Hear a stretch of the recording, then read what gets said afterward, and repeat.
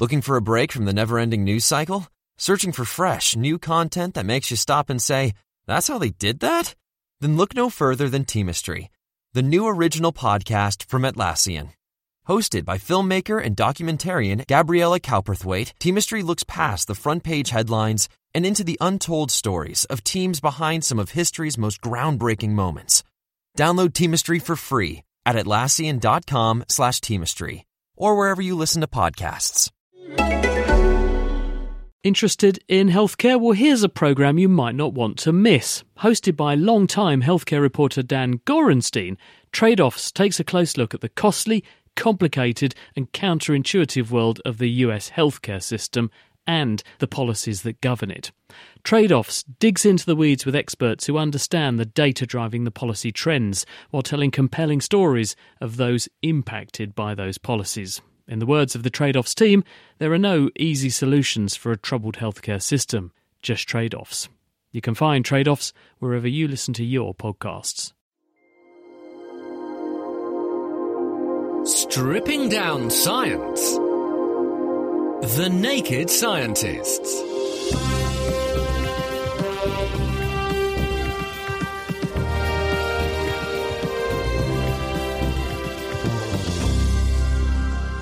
Hello, it's Sunday the 4th of December. Welcome to The Naked Scientists. I'm Chris Smith, and also here this week is our naked archaeologist, no less, Diana O'Carroll. Hello, Diana. Oh, yes. Hello. Well, this week we're diving down beneath the waves to discover how archaeologists locate and recover treasure from old shipwrecks. And we'll also be talking to an engineer who has pioneered a way to weld underwater and repair pipelines almost a kilometre down. And also coming up, a new vaccine for HIV that can completely block infection in experimental animals. A computer programme that can spot when a photo's been photoshopped. And does heading a football cause brain damage? Wayne Rooney's all right, isn't he? Now. Anyway, if you have any questions or comments on the programme, you can tweet at Naked Scientists. You can also write on our Facebook page. That's at facebook.com/The Naked Scientists. Or you can drop us an email. The email address is chris@thenakedscientist.com. The Naked Scientists podcast is powered by UK Fast, the UK's best hosting provider. On the web at ukfast.co.uk. Shipwrecks are often described as underwater time capsules.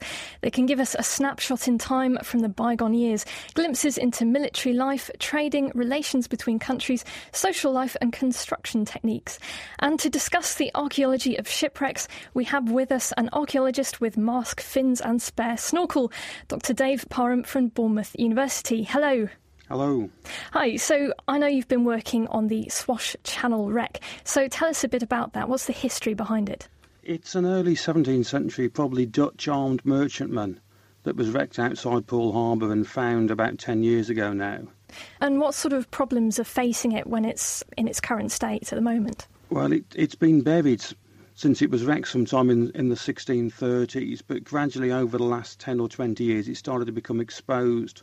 So the wreck itself and its contents that's been preserved by being buried is now exposed to the elements and being rapidly degraded. So how has it become exposed? What processes have caused that to happen? It's natural erosion. I think the seabed in the area was affected by Victorian coastal engineering, which means that the sediment flow into the bay is less than it used to be, and what was a large sandbank is gradually becoming smaller. I see. So when you've got timbers and things that will decay naturally, then this becomes a very big problem. So what kind of methods can you use to conserve a wreck like that? It's difficult when they're on the seabed because nature is taking the seabed away and it's quite a hard thing to stop that. You can cover them. We've covered parts of the wreck in terrain, which is a sort of plastic matting and sandbags that cover it back up again, and we'll put more sand on it. But ultimately, if the whole of the seabed around it is reducing, you're onto a bit of a losing battle.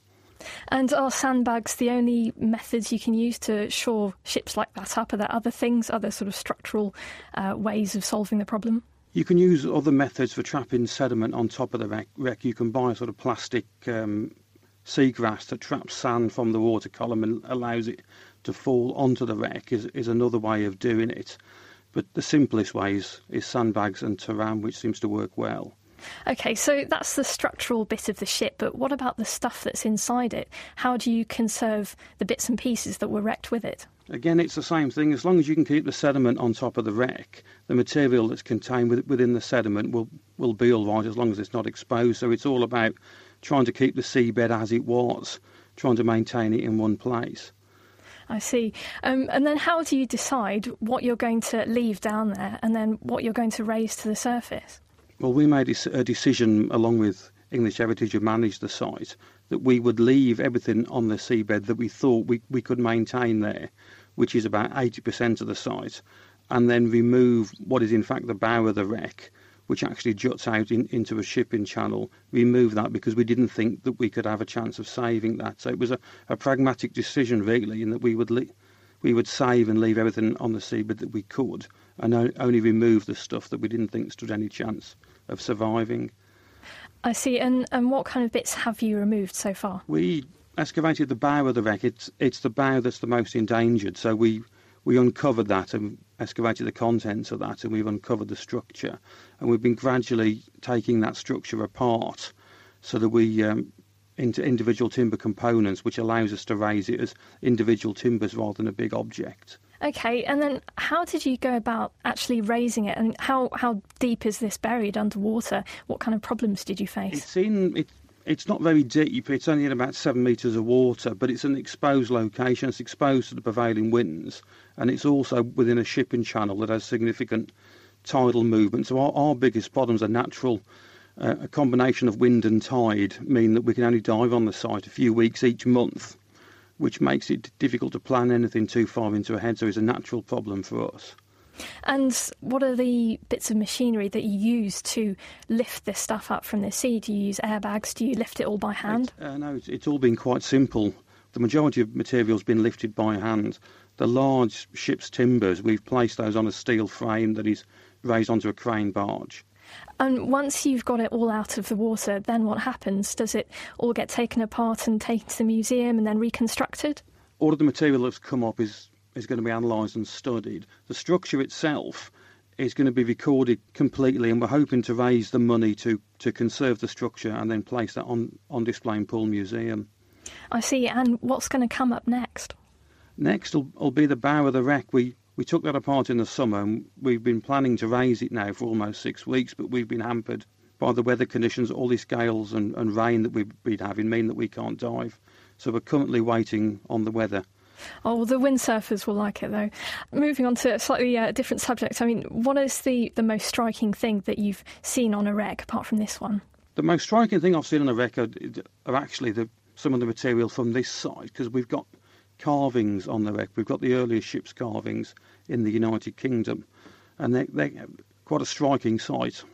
We've got 2 carvings of mermen, fish's tail and a man's head, one very large carving of a male head, which is on the head of the rudder, and we've got a couple of much smaller carvings of sort of gargoyles, which are from around the gun ports on the wreck. So this is all decoration that was on there originally, but it is very striking to look at and very unusual for it to survive. Well, fantastic, but why would they have carvings like that on a merchant ship? It's a status indicator, I think. This is owned by an organisation that is trying to make a point, somebody that is demonstrating that they are something above and beyond the rest of their competitors. It's a very large merchant ship for its time, and this is all about demonstrating to your competitors and people around you that you're somebody worth trading with. Can anyone see these carvings yet? They're currently being conserved, but we're hoping to have some of them available for public display in Poole Museum next year. Fantastic. Well, thank you very much. That was Dave Parnham from the University of Bournemouth. Now, apart from the oceans, inland waterways can also be extremely rich sources of archaeology. And the River Thames, which of course flows through the middle of London, is awash with history that erosion is now steadily revealing. A project called the Thames Discovery Programme monitors the foreshores, and Mira Senthilingam ventured out at low tide with archaeologist Elliot Ragg at a site in Greenwich. The Thames Discovery Programme is a successor to an organisation called the Thames Archaeological Survey, who 10 to 15 years ago undertook a large-scale survey of the intertidal zone of the River Thames looking for archaeological features and deposits. And we looked at their records and identified what we call 20 key sites, and we've gone down and recorded and monitored them with over 300 members of the public and identify areas which are at threat, where features may be eroding away, and then we'll come in and record anything that is liable to get washed away by the river. And so, well, we're at one of the 20 identified sites now. So we're in Greenwich, just along the shores of the Thames here. And behind us is the University of Greenwich, which has quite a long history in its own right. Well, yes, it's a World Heritage Site. I mean, these magnificent Baroque buildings were originally built as a hospital for injured and ailing seamen, not for princes or kings. Before the hospital, there was an earlier palace, the Palace of Placentia, built in the 15th century, which was the birthplace of Henry VIII, Queen Mary, Queen Elizabeth. The Tudors liked it very much. And what we're starting to find down on the foreshore are a lot of features which relate to the earlier medieval structure. And so, it's quite busy down here on the shores. So we've got a band rehearsal taking place behind us, and then there are many of the Thames clippers going past, and we're really in the middle of London, really. But yet you've got all of these archaeological finds just here on the shores. It's quite odd. 10, 15 years ago, when the Thames Archaeological Survey came down, they recorded structures which have now gone, and a lot of the stuff we're seeing today wasn't there 10, 15 years ago. It was covered up, and is slowly, as the foreshore drops around it, it's starting to poke up. One of the things we can see here is a whole load of rectangular, semi-halved timber piles driven into the foreshore.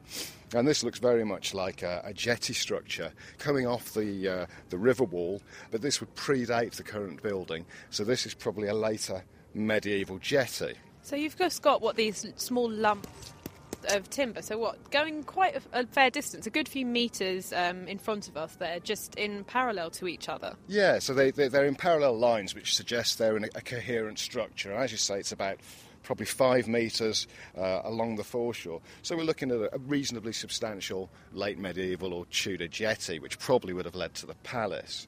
But just moving a couple of metres down towards the river now, there's a big, long plank, really, a few metres in length, which I have to admit I wouldn't possibly notice, but now that I'm here with you and I'm staring at the ground, it's quite obvious. Yeah, well, it's not quite a plank, it's what we call a base plate. You can see there are these rectangular mortises cut into it with large rectangular tenons driven through to hold it in place, and you can just see 2 arms coming backwards up the foreshore to form a sort of horseshoe or U shape.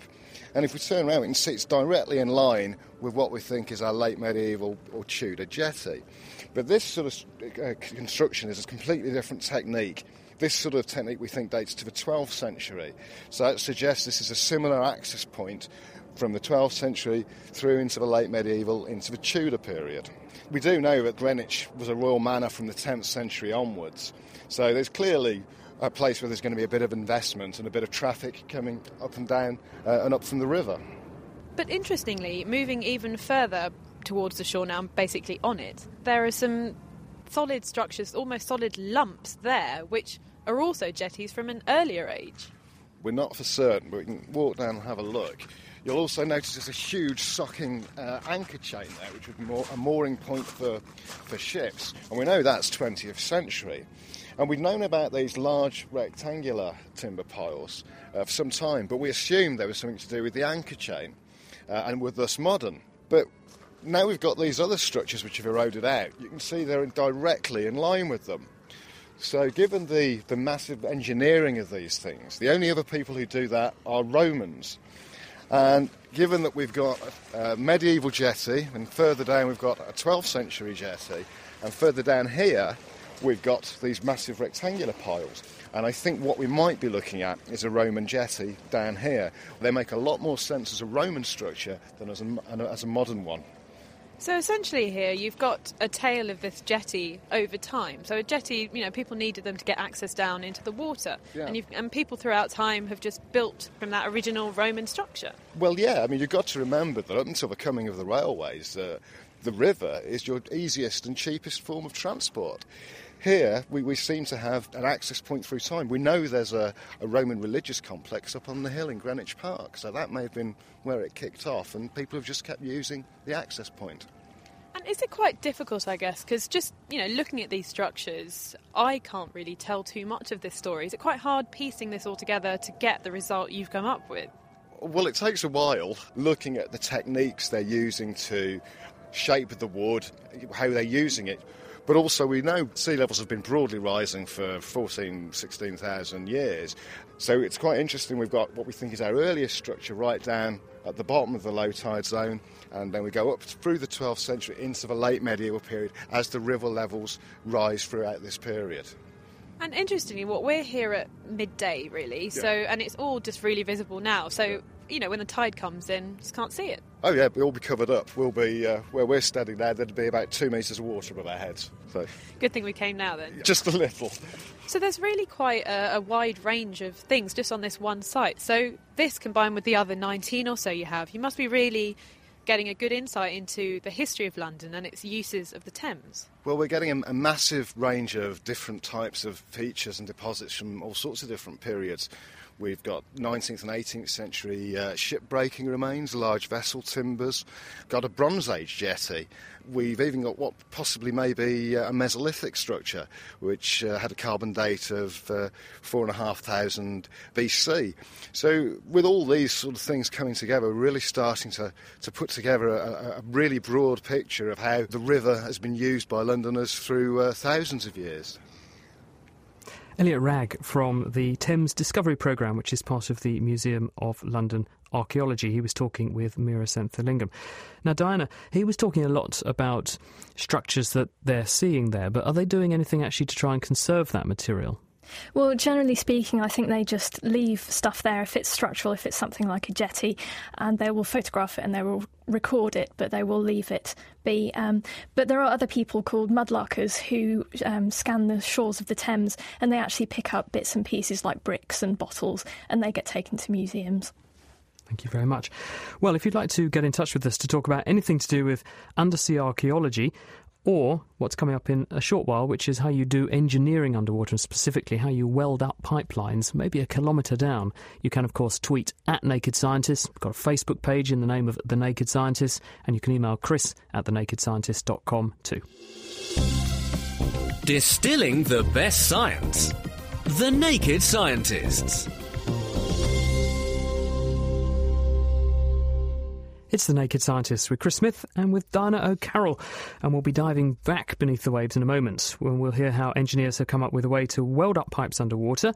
But before that, let's take a look at what else has been making scientific headlines this week. Diana, what have you got? Well, this week, a team of researchers in France, Russia and the USA have reported that Voyager spacecrafts 1 and 2, launched 34 years ago, have made it far enough out of the solar system to detect Lyman alpha emission.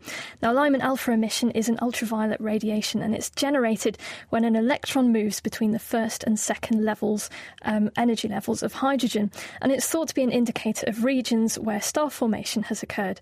But in order to look at Lyman alpha radiation, you have to move far away from the clouds of hydrogen gas that are present in our solar system. Because otherwise they would mask the signal. Exactly, and it's these hydrogen particles called a heliospheric hydrogen glow, which can also scatter and disrupt Lyman alpha radiation, just as city lights can interfere with your view of the stars. Now, both Voyagers have now travelled far enough away from the sun to look back and see through this hydrogen glow. Now, previously, Lyman alpha emission has only been predicted with equations, but writing in the journal Science, Rosine Lallemont and colleagues from the University of Paris Diderot can confirm that this emission has been detected, and it does have its origin in the regions surrounding newborn stars. So we can therefore use this information and look at other galaxies, as well as the Milky Way, in order to understand where a star formed. Do you know, I'm really gobsmacked, not just by that discovery, which is amazing in its own right, but these probes that were built over 30 years ago. They're not even in our solar system anymore. They're still in communication with us. They're still doing science, yet the microwave oven I bought 5 years ago has already clapped out and been replaced. Yeah, exactly. If you bought a telly in the 70s, the chances are it's probably not working anymore. Actually, I did have a telly that was working from almost the 70s until very recently, so not quite. The point I'm trying to make is that new technology does not seem to have the same resilience that old stuff did. I don't know. Ask me again in 34 years, and I'm still sort of beating up my poor old computer. But there's a bit of a sad note to it, really, because Voyager 2's spectrometer actually had to be switched off to conserve power, so these poor little things are floating off into space, losing energy. And the spectrometer in Voyager 1 will probably be turned off soon too, and it means that those spacecraft will not be able to collect much more data on Lyman Alpha sources. I spoke too soon. Yeah, I know. But it might be that this New Horizon spacecraft, which was built in 2006, I'll have you know, might be able to take over that mission. So. That's on the way to Pluto, isn't it, New Horizons? Yeah, it's going to get to Pluto in about 2015, so it might be able to do some sort of data collection like that then. Will that one be far enough away then that it will also get round the problem of this hydrogen glow from our own solar system? Yeah, obviously it's not as far out as the Voyagers are at the moment, but it should be able to get some good preliminary data from that position, yes. Well, from the macrocosmic scale down to the micro scale, and a way to immunise and produce protective antibodies against HIV using a gene therapy technique has been demonstrated by scientists in America. Now, we sorely need a vaccine against HIV because every day about 7,000 new infections with HIV occur. Now, to put that in perspective, that's about 5 per minute. New infections with HIV, and every day there's about 7,000 deaths from HIV. And the vaccines that have been attempted to be created up until now have been of very, very limited outcome. I mean, they've been very poor results in terms of their degree of protection.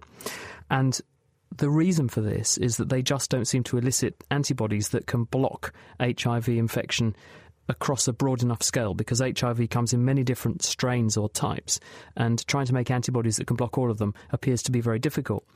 But in recent years, scientists have found that people who already have HIV do actually make antibodies that are very good at blocking pretty much all types of HIV. So that begs the question, well, if you had those antibodies on board before infection or challenge took place, would it prevent the virus actually gaining a toehold? And the evidence would seem to be yes. So what a group of scientists, and this is David Baltimore and his colleagues, they're at Caltech in America, what they have done and published in the journal Nature this week is they have used a virus called an adeno-associated virus, AAV8, and they have put into that the gene for one of these antibodies made by people who have a broadly neutralising response to HIV, in other words, people who already have HIV, and they've used an antibody called B12. So they put the gene for that antibody into this virus. They then inject that virus into the leg muscles of experimental mice, and within a week, these experimental mice are making from their muscles very high levels of these B12 antibodies that can block HIV.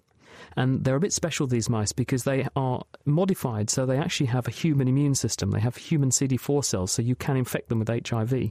They then challenge the mice with a dose of HIV that is 100 times bigger than it would normally take to infect one of these mice. They are completely protected from infection. And as the researchers say, they say, given the level of protection that VIP, and that's what they dub their procedure, vectored immunoprophylaxis, VIP, has demonstrated in vivo, we believe that highly effective prophylaxis through expression of existing monoclonal antibodies against HIV in humans is achievable. Let's hope so. Well, that's incredible. I mean, how far away are they from clinical trials, do you think? Well, I mean, I talked to one of the virologists at Cambridge University this week, and he shared my own slight reservations, which is that we don't know what the long-term effect of expressing these sorts of antibodies, even though they're human antibodies, at very high levels for a long time in a human might be. And we also don't know how much virus you would need to protect a person. To protect a mouse, it took 10 to the 11, 100 billion virus particles being injected. A human's considerably bigger than a mouse, so you'd have to inject a very, very large dose of virus in order to potentially protect a human. But it's a really important proof of concept, very elegant study. And would that large dose have to all be injected at once as well? Could you not just do it over a period of time? Well, the more viruses you put in, the more templates, in other words, copies of the antibody gene you've got, and therefore the higher the potential antibody level you can get in the blood is. I can't see many people putting up their hands and saying, I'll volunteer to have a low level of antibody and you can try injecting me with HIV and see if I get it. No, indeed. Well, on a slightly happier note, this week researchers in the UK have accomplished quantum entanglement on the macro scale. That sounds exciting, doesn't it? They've entangled 2 millimetre sized diamonds.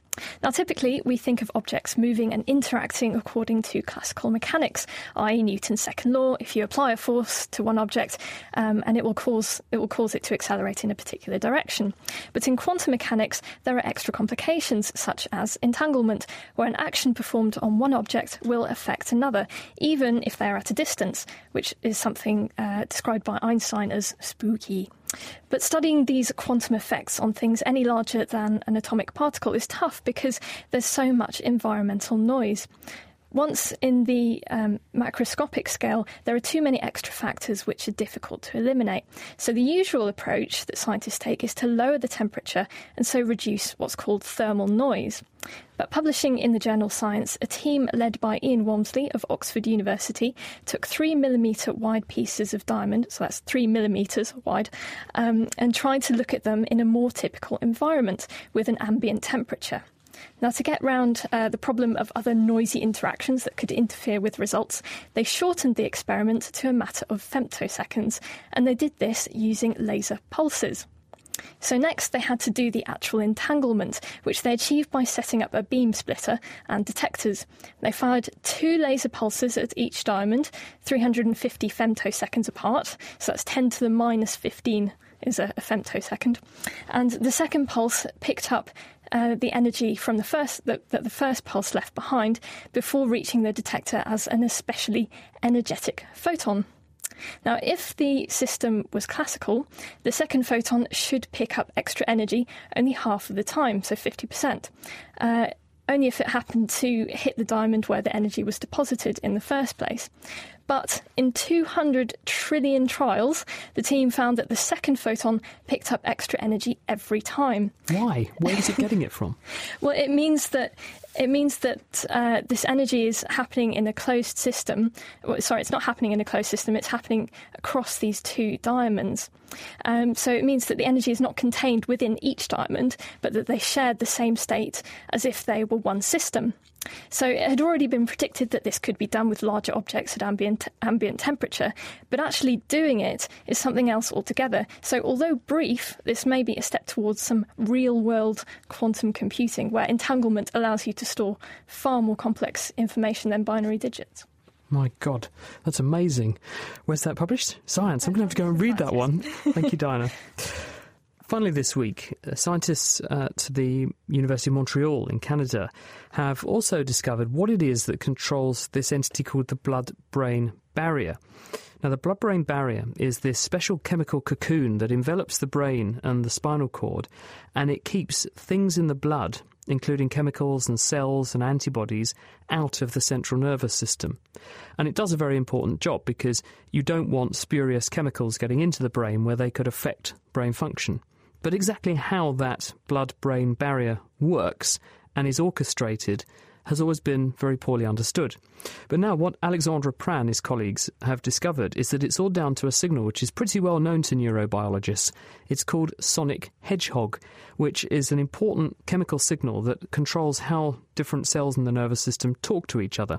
During development, it controls the development of the brain, and during adult life, it also controls how other cells interact or link together. And that's exactly what's going on here. What they've found is that brain cells called astrocytes snuggle up very closely to the endothelial cells. These are the cells that line blood vessels in the brain.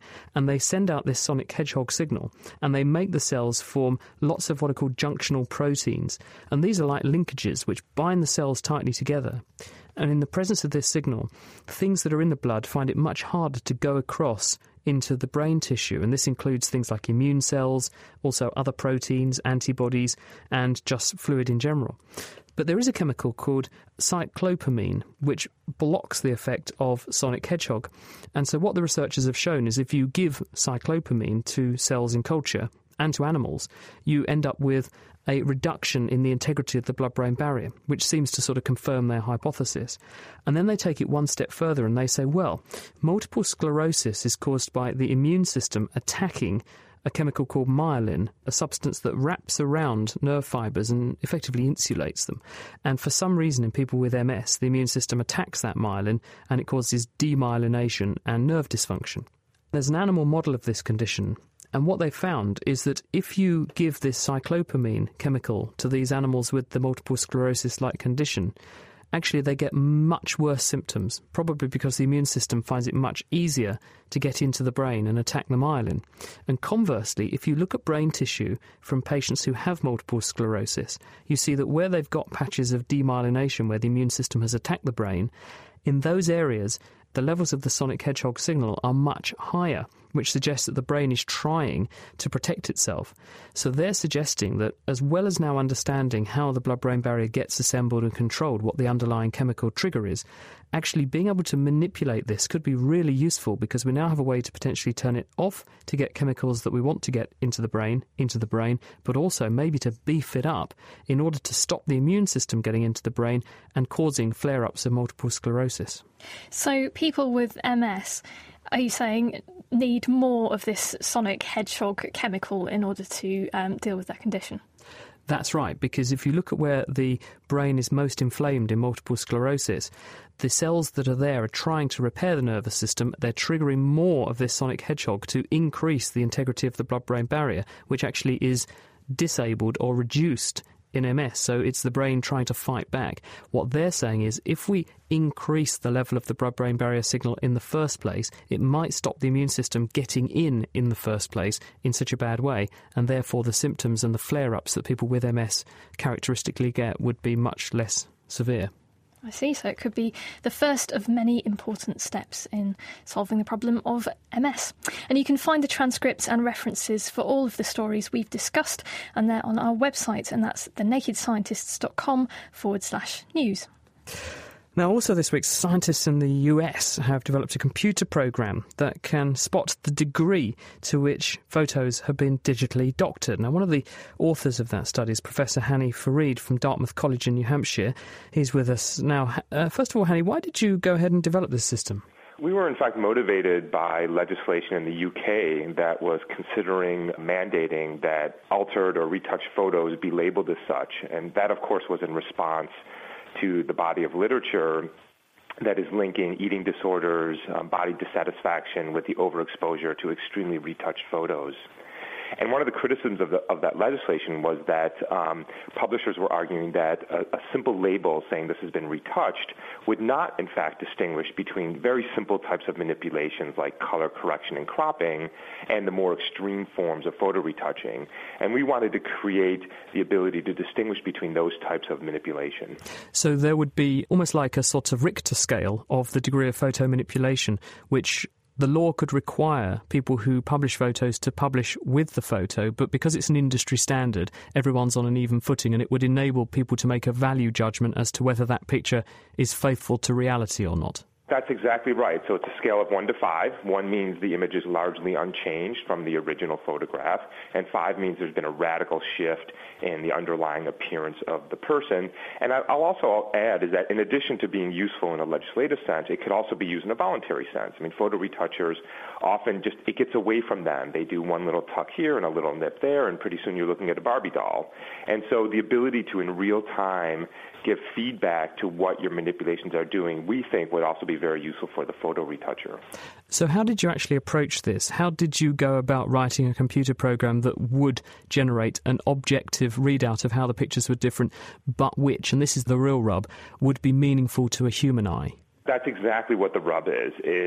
So we as mathematicians and computer scientists know how to model computer alterations, but how do we predict or model how a person would perceive changes? So there was 2 basic stages. The first stage was the mathematics.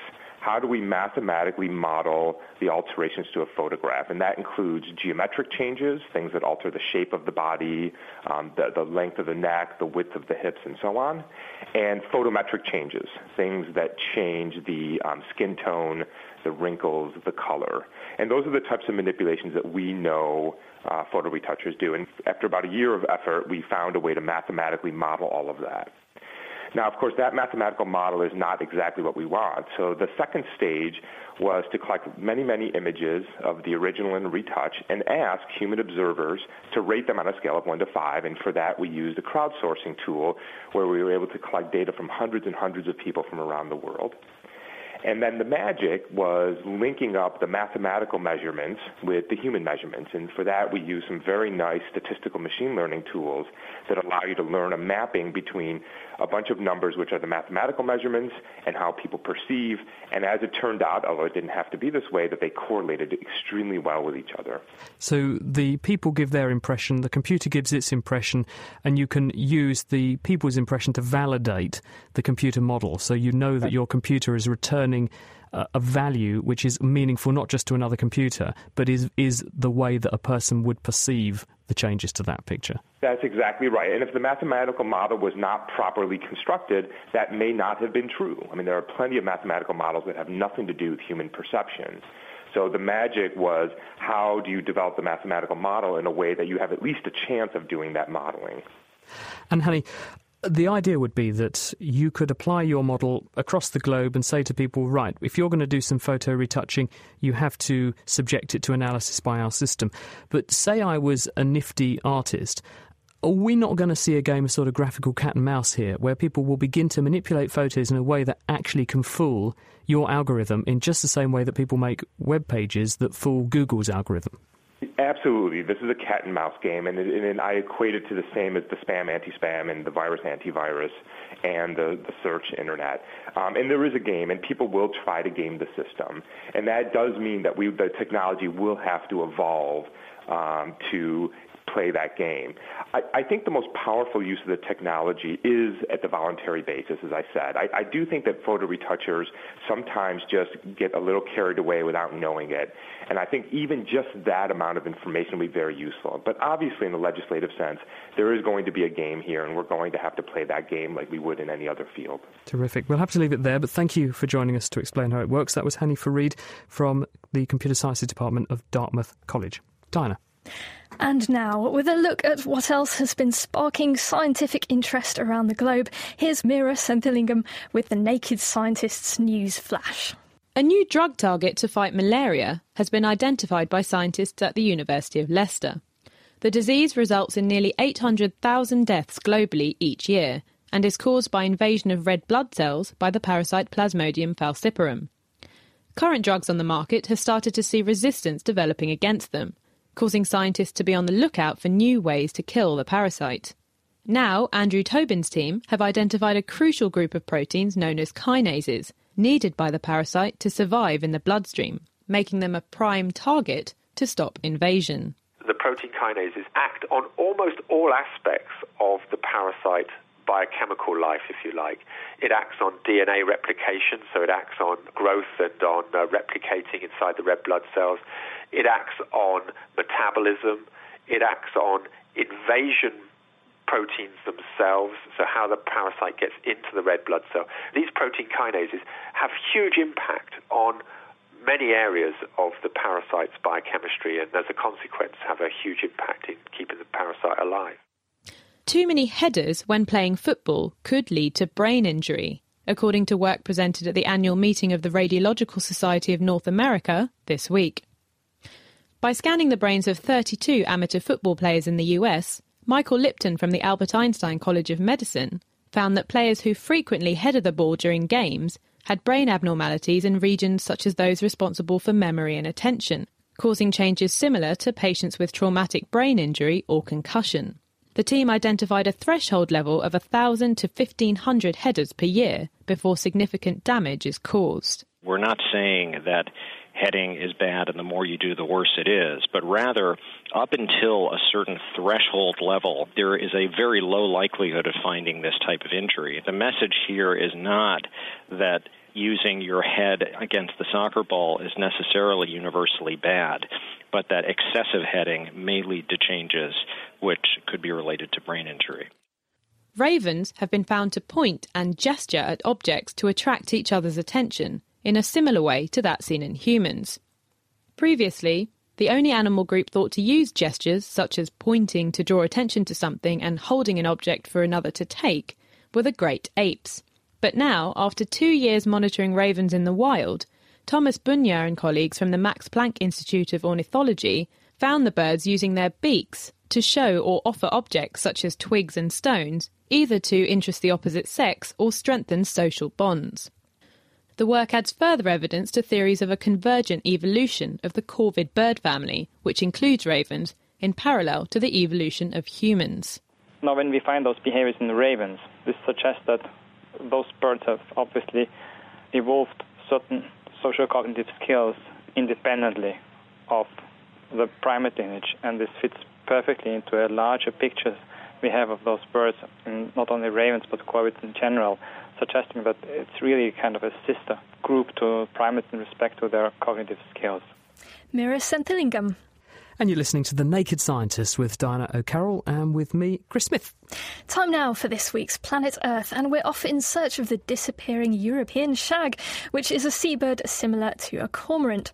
Hannah Grist from the University of Aberdeen is studying the birds on the Isle of May to see how the population varies over winter, as she explained to Sue Nelson. A lot of research has been done on puffins, and a lot less has been done on something like European shag because people see it everywhere and don't think it's a really fascinating seabird. But actually we've learnt a lot using the European shag system. On the Isle of May, we've been looking at them for about 30, 40 years now, so we've got a lot of data behind us that we can use to answer a lot of questions. And what questions are you particularly posing? Well, the thing we're looking at the moment is, because a lot of the work we've done on the Isle of May has been during the breeding season, which is when they're there breeding, obviously. But what we don't really know is what's happening to them over the winter period. I mean, this is half the year for birds, so it's ridiculous that we're not really paying attention to what's going on over this time. Is that because they disappear or because they stay there and keep out of sight? Well, for European shags, for the Isle of May population, what we think they're doing is that a proportion of the population is staying on the Isle of May over the winter, and the rest of them are travelling up and down the coast, up to 200, 300, 400 kilometres away from the Isle of May and staying the winter in different locations. And what we're really trying to do is find out why they're making that journey and what kind of effect it has on them. How do you do that then? Do you ring them? Yes, all the shags on the Isle of May are actually colour-ringed. You can't really see it in the distance right now, but they have plastic rings on the legs that have a 3-letter code in them and are brightly coloured. And this is basically what we're looking for using the telescope, is that we can read the code from a distance, we don't have to recapture them. It means that over the winter we can try and find them and see where individuals are and then relate that back to what we see on the island. I know this research project is ongoing, but what have you found so far? Any surprises? I think the surprises are just the sheer distances that some of these birds are going. For example, we have had reports of birds from Orkney, which is a huge distance up the coast for them to be travelling.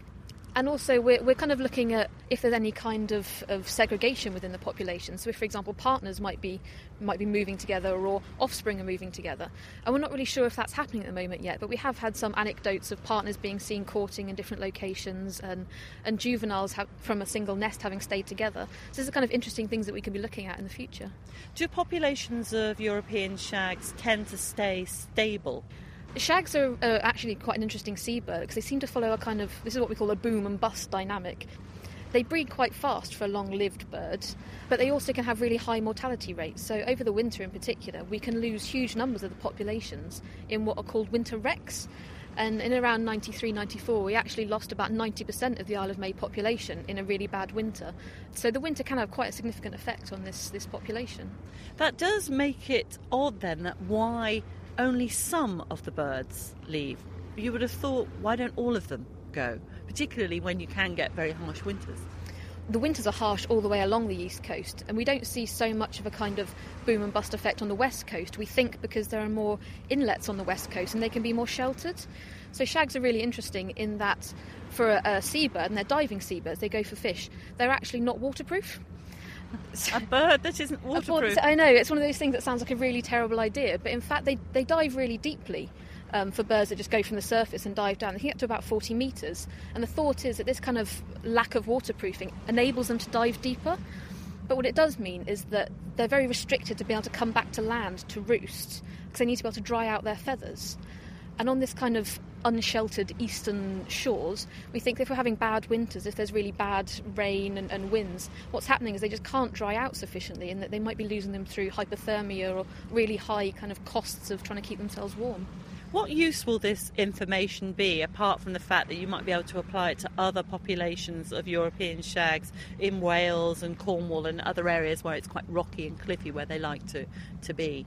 Because it's such a long data set we've got on this population, and we know the individuals, we're in quite a unique position to be able to look at things like something we call a carryover effect, which is the effect that perhaps staying in a particular location has on the breeding success in a future season. And that's not something many people have been able to look at.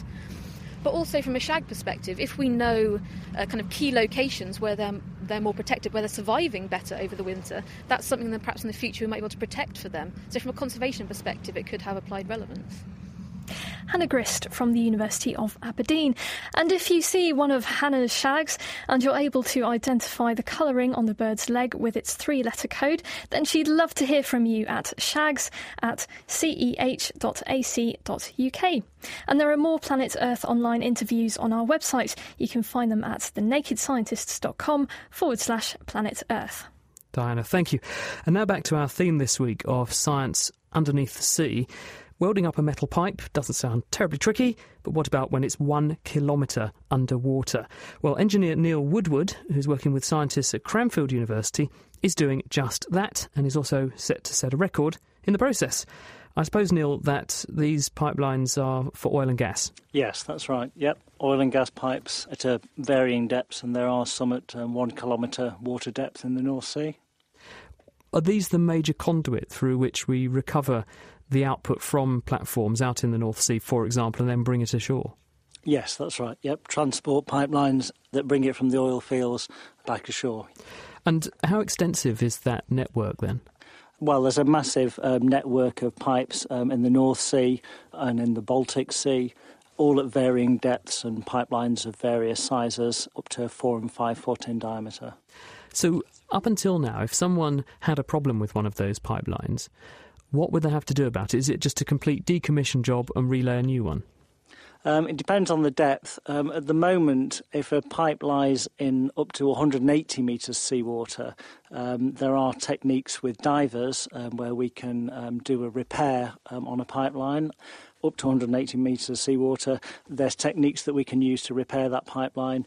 And it also depends on the diameter. For smaller pipelines, we can use mechanical connectors. If it's a large pipeline and it's beyond 180 metres seawater, then we have an issue with the current methods with divers, and then that's when we have to look at fully remote techniques, which is what I've been working on for the last 9 years. And what is a large pipeline as opposed to a small one? At the moment, we're kind of cutting off at 30 inches, so between a pipeline diameter beyond 30 inches and up to 48 inches in diameter is where we are looking at welding those pipes subsea.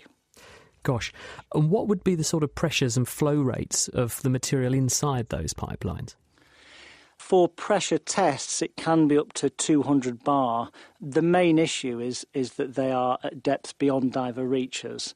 We're looking at being able to repair those pipes with dry hyperbaric welding, which is where we take equipment down and then close it around the pipe, expel all the seawater inside that chamber, and then weld it in the dry. OK, so this isn't, when we say welding underwater, this is not having some kind of lance that can operate in seawater. This is actually establishing a complete dry environment around, say, a damaged site on the pipe or something. Yes, that's right. Yep, it's dry hyperbaric welding, which we know we can do in the lab. In the lab, we've used techniques to simulate that pressurised environment, and we've simulated pressures up to 2.5 kilometre water depths. We've done that over the last 10 years, so we know we can do it in the lab, but the main issue is proving that we can do it offshore in a real subsea environment with subsea equipment which has been designed and built. So how does it actually work then? What do you assemble around the pipe in order to achieve that isolated segment that's the one you want to weld? It's specially designed equipment. It's equipment that's lowered onto the seabed. It's effectively almost like a robot, a highly mechanised system which uses a number of electrical and hydraulic systems to be able to close around the pipe and for us to expel all the water inside, make it warm, make it dry, so we dehumidify the environment inside it, fill it with argon so that we can start welding. And how does your machine know where to weld? In other words, if you've got a split or a junction in a pipe, how does it identify the two edges and then put a weld across it? And then how does it assess the integrity of that weld? We do have vision systems, so we have camera systems that we've developed. And with regards to integrity, what we've been doing is aiming for robustness in the lab so that we know that when we're welding, we're monitoring the welding electrically so that we know what a good weld looks like, the trace of a good weld, and we know what a bad weld looks like as we're welding, both visually and electrically. I suppose, though, that the only way to test it is actually to repressurise the pipe with what was in it before. So this is quite an important question, because if you get it wrong, then it's just going to rupture. Yes, that's right. There have been issues in the past. At the moment, what we've done is field trials. So we've welded at 280 metres, 350 metres seawater for a different application, for a remote hot tapping application that we should also talk about, and also for a repair application, which we welded at 370 metres seawater and 940 metres seawater. We recovered those wells to the surface and tested those wells.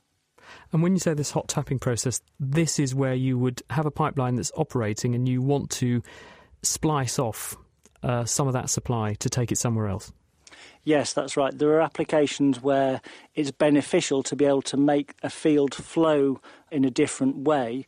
So it's an existing infrastructure, perhaps a large pipeline that's already been laid. It may have been down there for 20 or 30 years, and it's actually economically beneficial to tap into that pipeline and take out a small branch pipeline to change the flow characteristics of that field.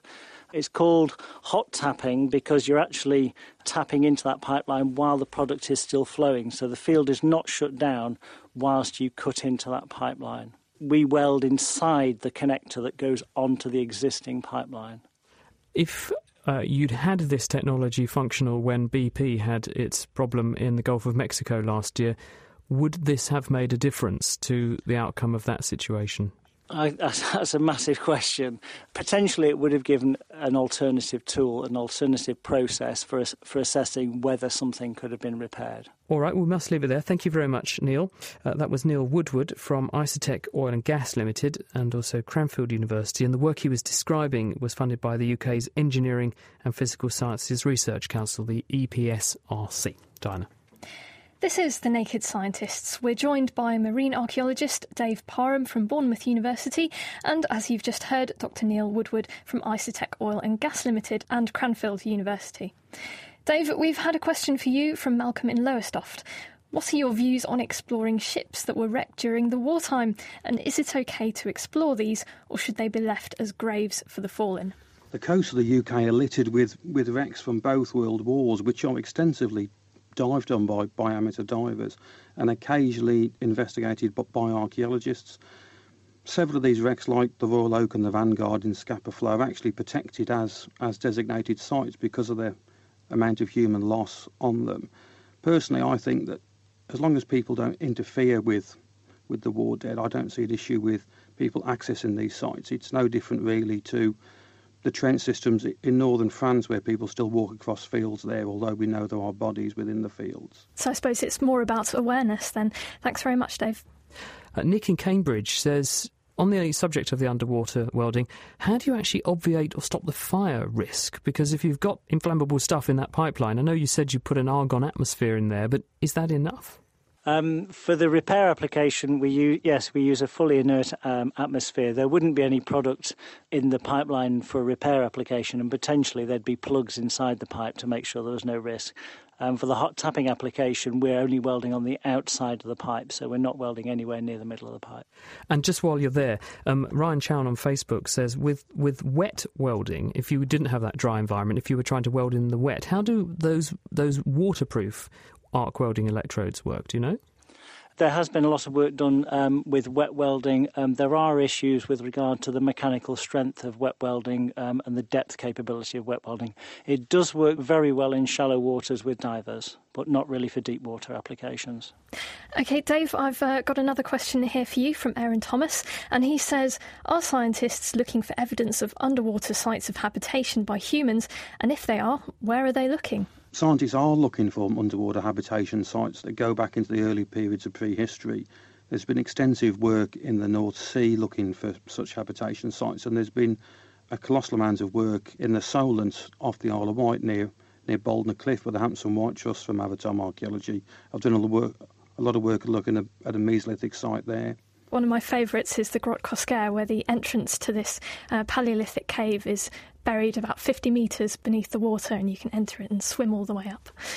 I've got one here from Ben, who says, is there a safe way to explore or recover the SS Richard Montgomery, wrecked in the Thames estuary with 1,400 tonnes of explosives on board? What do you do about that situation, Dave? Again, the coast of the UK are covered in lots of unexploded ordnance from both world wars, and my personal approach is to avoid it. We do encounter it occasionally, and then we report it to the relevant authorities, but that's all that we can do with it.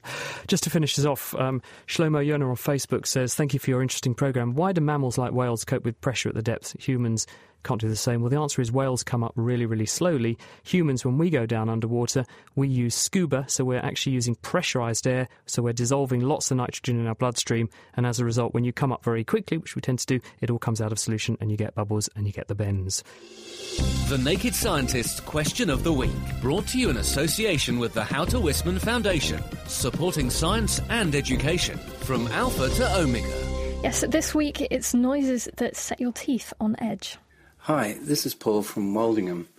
I was just wondering what the sensation was when your blood runs cold, say from fingernails scraping down a school blackboard. The sensation seems to start in the skull and then travel down the back and into your spine. So obviously something to do with nerves, but what is happening?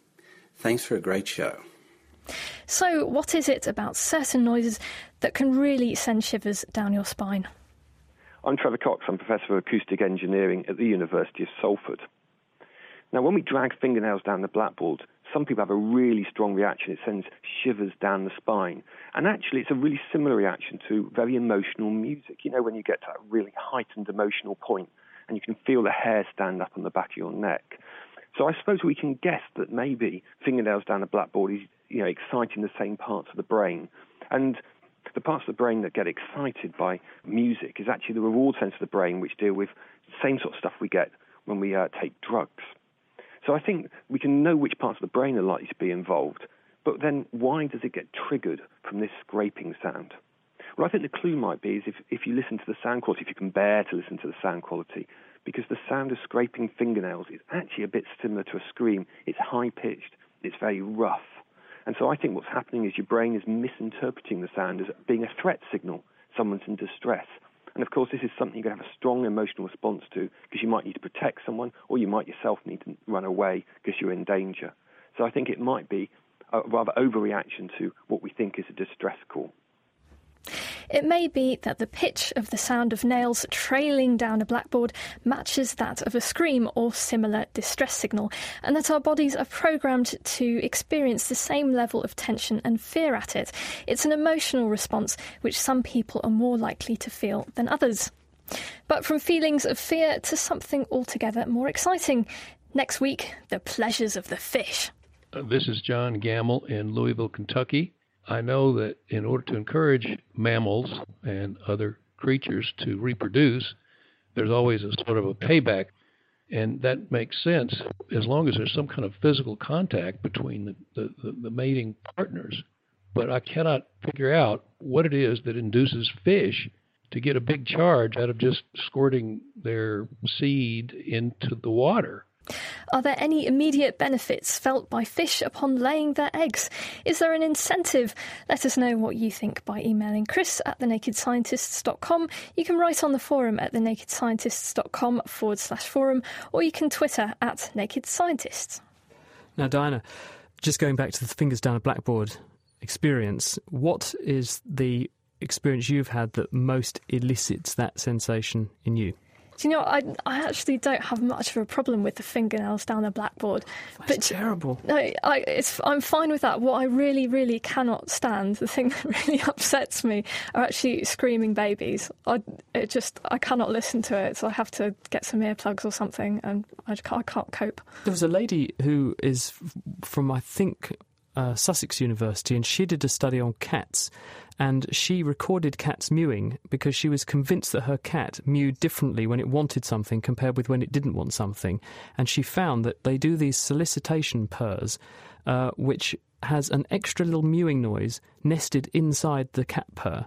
And when she recorded this and analysed the frequency, it's the same frequency that a baby cries at. And she thinks that the cats have learned to cry like that in order to plug into your sensitive side and trigger your nurturing instinct in order to make you want to look after the cat and give it what it wants. In other words, because you find it annoying, you pay attention to it. Yeah, well, I suppose that makes sense if they've been co-evolving with humans for the last, 14,000 years or something like that anyway. Well, that's it for this week. Thank you to our production team, Tom Simpkins, Miracent Thillingham, Ben Voutsler, Hannah Critchlow and Diana O'Carroll. Thank you to Dave Parnham and to Neil Woodward, our guests. Next week, smartphones to monitor the gestures that people make. Join us if you can. The Naked Scientists podcast comes to you from Cambridge University and is supported by the Wellcome Trust, the EPSRC, the STFC, the Natural Environment Research Council and UK FAST. For more cutting-edge science, join us online at nakedscientists.com.